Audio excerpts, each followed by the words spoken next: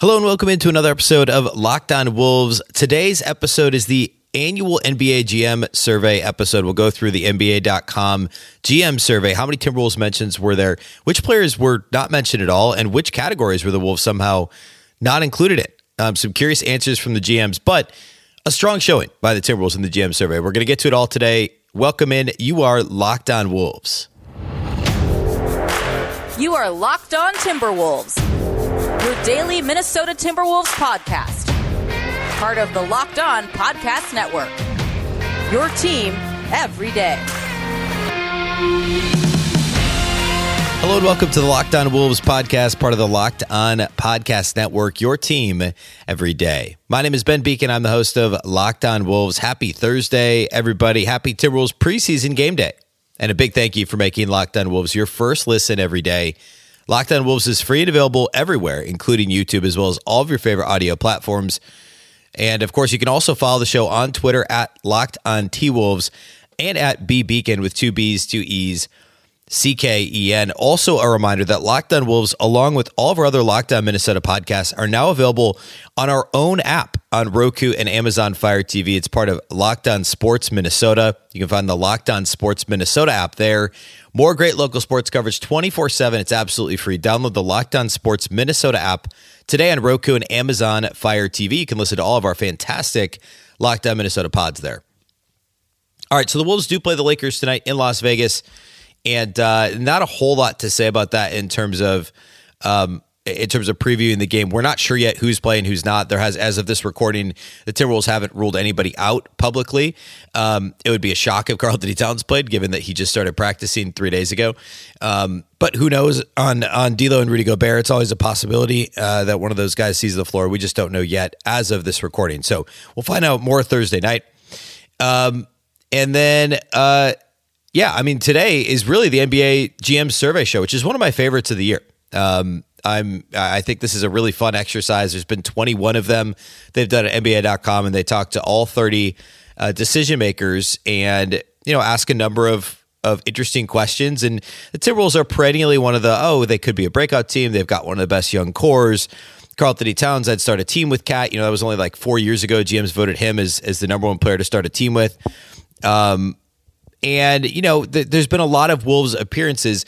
It's taken an entirely different tone this year. So there's a couple ways to attack this, but what I'd like to do is kind of go through and talk about where the Wolves as a team were mentioned, then talk about where certain players were mentioned, and then obviously other players, non-Wolves players that, ranked in these same categories. And then also a couple of categories that I was really surprised that the Wolves somehow weren't mentioned in, or at least I was surprised about the teams that were mentioned in, and just, how that ended up shaking out. So we'll start with the Wolves as a team.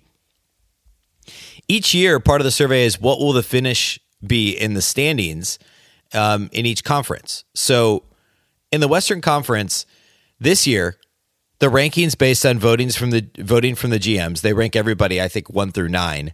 Or I guess, yeah, that must be how they do it.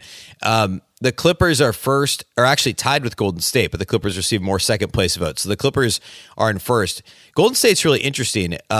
They're second on this list with 48% first place votes, but they also had votes as low as fourth, and had teams that ranked them even lower, or had GMs that ranked them even lower, because they had a much lower second place and third place total than the Clippers. But at any rate, the Clippers are first, Golden State is second, Phoenix third. They're the only other team to receive any first place votes. Denver fourth, Memphis fifth, and Minnesota and Dallas tied for sixth. Now, one other interesting note, Minnesota did receive a vote for third place. Dallas did not. Golden State didn't receive any third place votes. They only received first, second, fourth, and lower. So the Wolves were one of only 5 teams to receive third place votes in the West. They received 7% fourth place votes, and pretty much everybody else obviously had them lower than that. So they tied with Dallas for 6th. Of course, Dallas ends up having a phenomenal season last year, but with the loss of Jalen Brunson and some of their curious offseason moves, I think a lot of people believe Minnesota will be better than them. I think it's interesting that they're so distantly behind Memphis. I think it's interesting that Phoenix and Denver both have so much support in that second and third voting, second to fourth voting. I'd probably, again, I haven't made my official predictions, but I'd probably slide in Minnesota at this point ahead of Denver, maybe right behind Phoenix at 4th, and also ahead of Memphis. That's where I think we'll end up. I don't necessarily think that, like, sitting here right now, I'm going to make the argument that Minnesota's a better team roster. They'll be better, opening night than Denver or Memphis, but I think by the end of the season, that's where we'll be. For some context here, last season, 80% of the people in this poll picked the Los Angeles Lakers to win the Western Conference. Now, obviously there were injury issues, but I think I probably did say at the time how crazy it was that people thought the Russell Westbrook thing would work out, because it turns out he hasn't been good in a little while, and that just was never going to work. And there were plenty of issues at play for the Lakers, but to have 80% of GMs pick them to win the West last year, I just can't believe that, considering the fact that nobody got more than 48% of the vote this year. Incidentally, the order last season in the polling was Lakers, Utah, Phoenix, which aren't far off, Denver, which obviously had more injury issues and finished lower than people thought, Golden State, which I had Golden State a little bit lower than that. This poll had them 5th, and clearly they were better than that. The Clippers, Dallas, and Portland. So overall, not terrible. Obviously, way overselling the Lakers, slightly overselling, a couple other teams in there, underselling Golden State, way overselling Portland. Obviously, the Damian Lillard injury changed things drastically for them. But this poll isn't exactly, these guys may be GMs, but if they all had a crystal ball, then they would all win the title every year, right? So it's an interesting exercise. But at any rate, the Wolves are tied for 6th. The other team highlights here is that the Wolves were tied for 2nd in best overall offseason moves, which I'm actually a little bit surprised that they ranked that well in that particular category because of all the. Actually, I shouldn't say that. The media should be surprised they ranked that well, because the narrative is, team. I mean, you hear Brian Windhorst on ESPN, and obviously some of what Brian does is great. But he's not the only one, so I shouldn't call him out. But there's a handful of media people that are like, GMs can't believe how much the Timberwolves gave up. Well, I mean, they tied for 2nd in this poll, 17%. I believe, if my math is correct, that means 5 or 6 different GMs voted them as the best overall moves this offseason. Not as I can't believe they gave up so many picks. Not that's 5 or 6, so, 20% of the GMs in the league. No, that's terrible math. Whatever it is, more than that, percent of GMs in the league think that the Wolves had the best overall moves this offseason. The Cavs got 41%, were easily first. I get that. I think Donovan Mitchell overall, I've talked about this before, is a bit overrated in terms of what he actually supplies. He fits that roster well, and they also made some good ancillary moves, so I get it. The Wolves were tied for 2nd with the Sixers and the Jazz, and the only other teams that received votes were the Celtics, who I believe won this last year. Oh, no, sorry, the Heat won this last year. And then the Sacramento Kings also got some votes. But the point here is that this narrative that everybody thinks the Wolves are insane and they ruined it for everybody because they gave up so many picks, they don't know what they're doing. Well, there's at least 5 or 6 GMs that don't think that, plus the Wolves, right? So, I mean, you're talking a pretty good chunk of the league that would co-sign this as not just an okay offseason, not just, a reasonable investment into Rudy Gobert, but the best offseason in the NBA. So let's not lose sight of how of that, angle here, I guess. Related to that, the Timberwolves are also listed as the 4th most improved team, which is I think a similar question. Or I guess the question is, which team will be most improved this year? So the Clippers won because obviously Paul George, Kawhi Leonard healthy. Okay, sure. The Cavs and Pelicans tied for 2nd. I don't know about, I guess I could buy both those. Obviously, with the Pelicans, it's about a full season of McCollum and obviously a healthy Zion. The Timberwolves are 4th with 10%. Other teams receiving votes, the Nets, Pistons, Blazers, and Kings. If the question is most improved, I wouldn't vote for the Wolves as most improved, because that makes me think who improves their win total the most. I think the Clippers and Cavs and Pelicans are all better options than the Timberwolves. I think the Wolves will also, because the Wolves won 46 games last year. They may win 10 more games, but the Clippers, if those guys are reasonably healthy, that could be 12, 15 games improvement. I think the Wolves are certainly in the conversation, but if I were, if we were betting on this, the odds at BetOnline would not be, all that favorable for the Wolves, because they already were a pretty good team last year. They had a better record than the Clippers, the Cavs, and the Pelicans last season. So it wouldn't it wouldn't make a ton of sense. At any rate, a couple more team things to get to, and then we'll get on to the player stuff. First, though, let's talk about some of our very best friends over at betonline.net. BetOnline.net is your number one source for football betting info this season. Find all the latest player developments, team matchups, news, podcasts, and in-depth articles and analysis on every game you could find. Tons of great football this weekend, college Saturday, NFL Sunday. The London game, again, Sunday morning. The Vikings had it last week. This week, it's the Packers. So a ton of games to bet on over at BetOnline. That has to be where you go for all your football betting. And also win totals for the NBA season. We're a couple of weeks out now from actually less than 2 weeks from the Timberwolves regular season opener. If you're going to get on win totals, now's the time to do it. As always, BetOnline remains your continued source for all your sport wagering information. With live betting and up-to-the-minute scores for every sport out there, the fastest and easiest way to check in on all your favorite games and events, including MLB, MMA, boxing, golf, and more. Head to betonline.net or use your mobile device to learn more. BetOnline, where the game starts.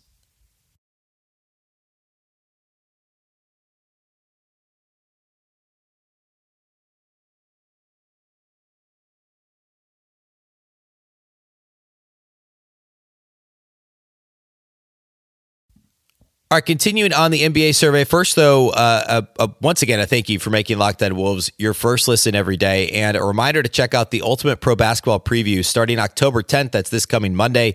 A 6-episode extravaganza to get you ready for the NBA season. The local team experts and the NBA insiders of the Locked On Podcast Network and Odyssey all combined into one Ultimate NBA Preview starting Monday the 10th, this coming Monday. Search for Ultimate Pro Basketball Preview 2022 on your Odyssey app, YouTube, or wherever you get your podcasts. Okay, so the Timberwolves were tied for 6th in the West in the rankings. They did receive a vote for 3rd. They were tied for 2nd in best overall offseason moves and 4th in most improved. They were also tied for 4th in level of success toughest to predict. I'll read the exact, verbiage here in a second. Which team's level of success this season is toughest to predict? The Timberwolves were tied for 4th. Brooklyn, number 1 at 32%. That's who I would have voted for. The Lakers, 2nd at 18%. I get that. Memphis, 3rd at 14%. I think that's a little less difficult, right? I think it'll be pretty similar, maybe a little bit worse, right? I mean, is Ja really going to take another leap? No Jaren Jackson for at least a third of the season, if not half of the season. D'Anthony Melton, Kyle Anderson moving on. I think it's going to be a similar season, probably a little bit worse. I don't think that's that hard to predict. And then tied for 4th, the Chicago Bulls, the Timberwolves, the Pelicans, and also the Sixers. Others receiving votes, the Clippers and Blazers. I get the Wolves there. I don't think it's that hard. I mean, as somebody who covers the team to predict what's going to happen, I think the regular season they're going to win 50 to 55 games. Again, I'll put a finer point on that later. I think they'll be a top 4 seed in the West. I think they'll be really good. I think they'll probably win in the first round of the playoffs. I actually don't think that the range of outcomes this season is all that broad for the Wolves, believe it or not. I think that the floor is basically a little better than where they were last year, barring catastrophic injury, knock on wood. And the ceiling is probably maybe the 3rd seed in the West and maybe a conference finals type, berth. Like, I think it's a relatively narrow path. Last year, you could have told me any number of things and you could have talked me into it. This year, I feel like, hey, I guess if Ant takes like a leap, like beyond even what Ja did from year 2 to 3, then who knows? The sky really is the limit this year for the Wolves. I tend to think that it's another year before that happens, but hopefully I'm wrong. I think I would not have listed them under toughest to predict in terms of season result. The last team mentioned was number 1 in most surprising move, which should not be surprising to us that is the case. That's the Rudy Gobert acquisition. I was a little surprised that it only got 47% of the vote. So only of the 15 GMs or the 30 GMs, that means 14 of them voted Gobert to Minnesota as the most surprising move.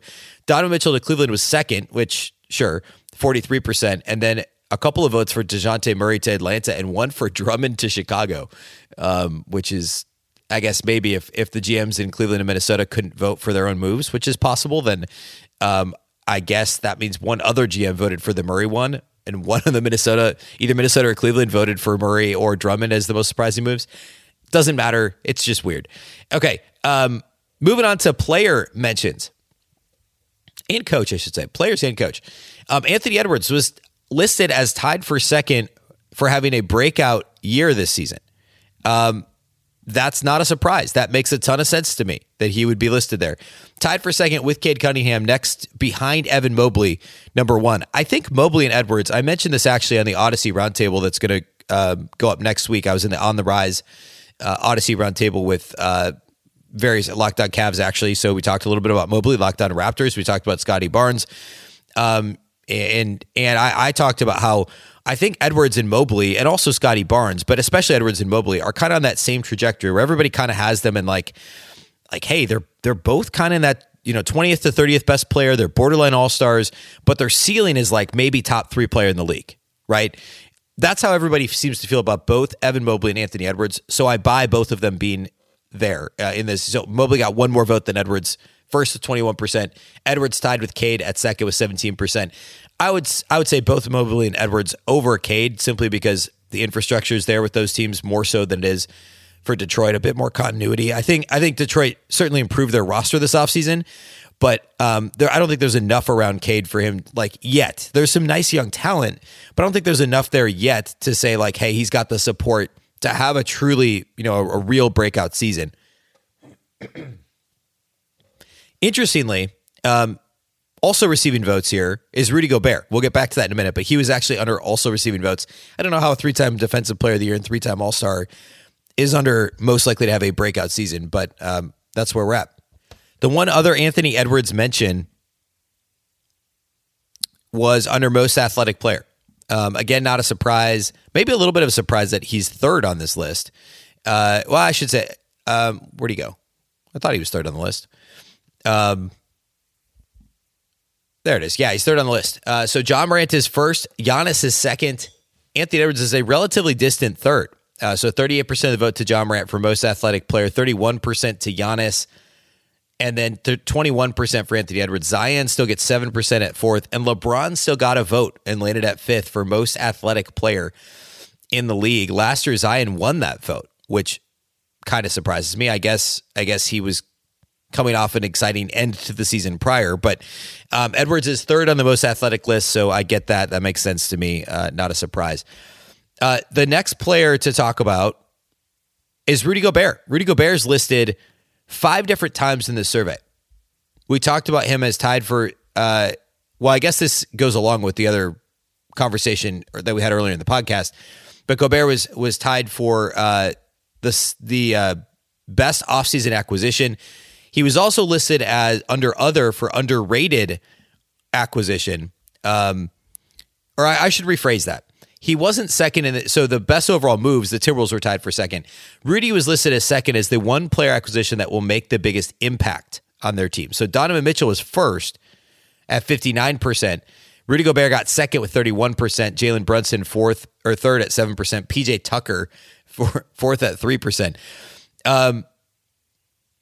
Rudy, this makes a lot of sense to me. And again, it goes back to what I said earlier. I think Cleveland may have a bigger win total improvement because they have a little bit further to go. They had some of those injuries last year, and had a couple of rough stretches after a really great start. So I could buy them having a bigger gap in terms of win total improvement, and Donovan Mitchell is going to help spur that. And then Rudy being second, sure, 31%, a pretty clear second place in that voting, clearly ahead of third place Brunson. So I get that. I'm on board with that. It makes sense. I understand why Cleveland's first. Rudy's also mentioned under underrated acquisition, as I said a little bit ago. I said he was rated under other for breakout season, which is nuts to me because he's won 3 Defensive Player of the Year awards as a 3-time All-Star, has made All-NBA teams. I don't know how you suddenly have a breakout unless somebody thinks he's going to go from like a top 20 player to like a top 5 player. I don't know how that happens with Rudy's game at age 30, but who knows? And then the other Rudy note here was most underrated player acquisition under other receiving votes. So one team voted Rudy as the most underrated player acquisition, which I thought was interesting. And then also he's mentioned, of course, under all the defensive categories. So under best defensive player in the NBA, Giannis is number 1 at 48%. Draymond Green, number 2, still at 24%. Rudy number 3 at 10%, which is likely 3 votes with the way each vote is roughly 3.5%.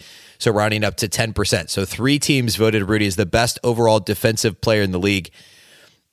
Players received single votes: Adebayo, Drew Holiday, Kawhi Leonard, Ben Simmons. Ben Simmons still received a vote. Andrew Wiggins received a vote for best defensive player in the league.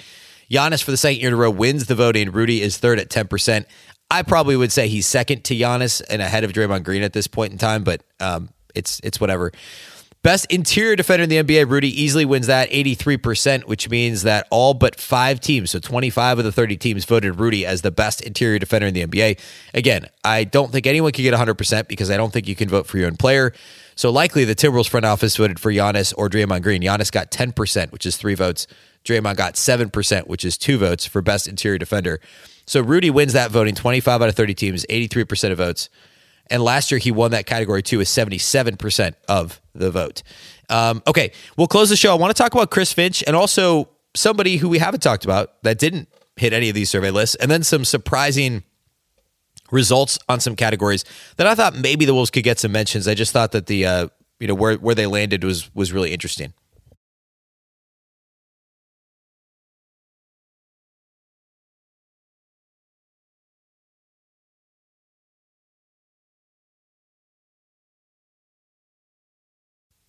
All right, let's close out the NBA GM survey conversation with a little Chris Finch action. So Chris Finch pops up twice on this survey. Now, we all know that Chris Finch is well respected. Prior to becoming a head coach, he every year pretty much was, at least for the 5 or so years prior to coming to Minnesota. There's also a question here that's who's the best assistant coach in the league. And almost every year, Chris Finch was on there. He ranked highly. Front offices think highly of Chris Finch. He'd interviewed for a ton of jobs before the Wolves hired him. And that comes through in this survey. He's listed in the which head coach makes the best in-game adjustments question. Ty Lue won that one going away, 55% of the vote. Nick Nurse and Eric Spoelstra tied for second with 17% each. Chris Finch was among the others receiving votes, along with Rick Carlisle and Jason Kidd. So some really good company there for Chris Finch for best in-game adjustments. I think certainly that's been the case. Finch has had those moments. I don't know that I would have voted him as the best in the league in that category because I think there were some things that, plus just in general game management things that, his first full year as a head coach last year were nitpicking, but things that you could kind of tell took a little bit to come around. And clearly game to game, Finch makes great adjustments.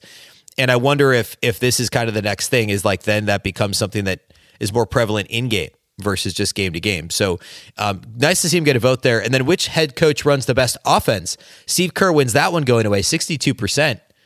And then Chris Finch second with 14%, which what do we say? That's I think that's 4 votes is 14%. Mike Budenholzer of the Bucks and Nick Nurse of the Raptors both tied for third with 7%. Carlisle Taylor Jenkins with the Grizzlies, interestingly enough, and Monty Williams with Phoenix also received votes for best offense. But Chris Finch is second. And I think that's really interesting too, because in my mind, it's more about the possibilities in Chris Finch's offense because of all the different things he has done. There were times last year where it wasn't all that creative, but it also doesn't need to be when your talent is that great. Remember, he always talks about putting up bumpers to let the players kind of figure it out within the parameters of the offense. And generally, I think that's what the Wolves do. And I guess choosing to run less of a structured offense is also part of this, right? It's part of having a good offense or a not so good offense if it doesn't work. So it'll be interesting to see what this looks like. I think this year, what the Wolves are going to obviously play fast, but with Rudy as a trailer in a lot of cases, what does the secondary break look like for the Wolves? What are those secondary actions coming out of transition? And how much pick and roll do they add back in? Because they did less of it last year than they did under Ryan Saunders, but with D'Lo and Rudy, especially if Towns isn't on the floor, that's what you're doing. How many horn sets do they run with Towns popping and Gobert diving to the rim? How much, does Towns still get mid-post touches like he did a bunch last year? So I think this is really interesting, but in my mind, it makes sense because it's because Finch allows his team so much leeway within the bumpers, but also there's a lot of possibilities because he has run pretty much everything. It's not like, hey, Rick Adelman's fantastic, but hey, I'm Rick Adelman, here's what I run. Or a better example would be, hey, I'm Phil Jackson or one of Phil Jackson's assistants, Kurt Rambis, whoever, this is what I run, right? It's adapting to the personnel, saying oh, you know what? I did this in New Orleans. I did this in Toronto. I did this in Memphis. Or when I was in the Rockets organization and being able to pull on these different things, try things based on personnel In that sense, it's a little bit more Greg Popovich-y in my mind, or Popovich-ish, whichever extension to the name Popovich you prefer. Which is obviously a very good thing. Pop is one of the best coaches of all time in any sport. So I don't know. I think it's really cool to see him second on this list. Steve Kirby in first. I get that too. So yeah, good for Finch.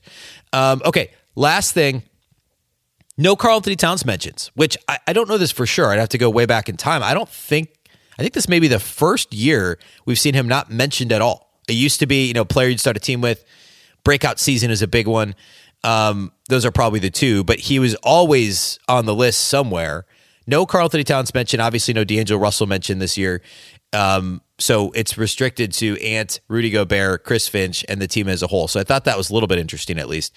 And then the last thing I wanted to mention was some surprises. The Timberwolves didn't get any votes for the question related to the best young core, which maybe or the most promising young core shouldn't be surprising because Towns and D'Lo are both now, 27, 28. They're in their prime.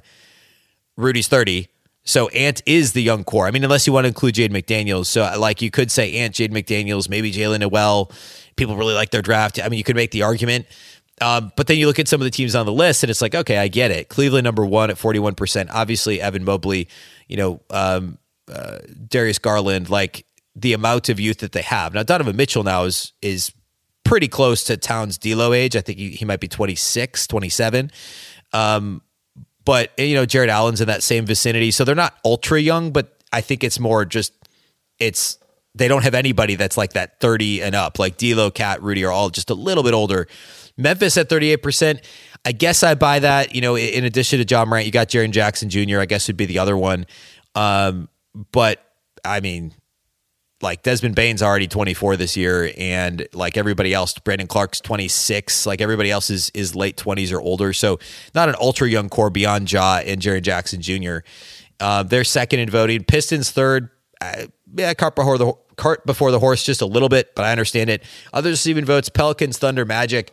The Pelicans really aren't that young besides Zion, so I don't CJ McCollum's not young. Brandon Ingram is again similar age to Cat at this point, and then the Magic are on there for others receiving votes as well. I think a lot of people really like Paolo Banchero, which is the primary reason why you're going to see them there. The other one that was a bit surprising was any player to start a franchise. Not because there weren't any Wolves mentioned, but because there were only 2 players mentioned at all, which usually there's quite a few. If you probably guessed the 2, right? Giannis got 55% of the vote. Luka Doncic got 45%. Also, what was interesting to me is that last year Luka won this vote with only 43%, which means that 40% or less of people last year would have started with Giannis. But then after last season, they picked him. As if you could start a franchise today and sign any player, who would it be? Giannis gets 55%, Luka second with 45%. So a bit surprising to me. No Jokic, love, no Evan Mobley, no Anthony Edwards. The thought here was these guys are already superstars and they're still relatively young. And I, that makes sense. But I just thought it was really interesting that there wasn't everybody of 30 GMs, they all said one of 2 people. It wasn't you didn't have 6 different answers, which is kind of what I would have expected. But at any rate, if you haven't checked it out, go check it out at NBA.com. John Schumann does a great job with everything he does at NBA.com. I say this during the season when we do power rankings. His power rankings are the best ones by far of any site out there. So go check out everything John Schumann does at NBA.com. But the NBA GM survey is a fantastic read. So go read that when you get a chance. A big thank you once again for making Locked On Wolves your first listen each and every day. Of course, we're available anywhere you listen to podcasts. That includes YouTube. You can also follow on Twitter at Locked On T-Wolves and at BBeacon with 2 B's, 2 E's, CKEN. You can also download the new Locked On Sports Minnesota app on Roku or Amazon Fire TV. More great local sports coverage 24/7. It's absolutely free. Download the Locked On Sports Minnesota app today on Roku and Amazon Fire TV. Programming note, of course, we'll have a show Friday. It will be the post-game pod. It'll post Friday morning following the late Wolves game on Thursday. It's on ESPN at the Lakers on a neutral site court in Vegas. Wolves-Lakers at 9 p.m. So we'll do a post-game pod, a bit more of a built-out post-game pod on Friday than we did earlier this week. And that'll be... and then we'll look ahead to next week. Tons more preseason action for the Wolves, perhaps. Towns sees the floor next week. So we'll talk about all that as well. Reminder that, of course, Locked On Wolves is part of the Locked On Podcast Network. Remember, the Locked On Network is your local experts on all the biggest stories. A reminder that you can make your second listen Locked On Fantasy Basketball. The fantastic Josh Lloyd hosts the #1 daily fantasy basketball show on the planet. It's free and available wherever you listen to podcasts. Once again, I'm Ben Beacon. This is the Locked On Wolves podcast, and we'll catch you next time.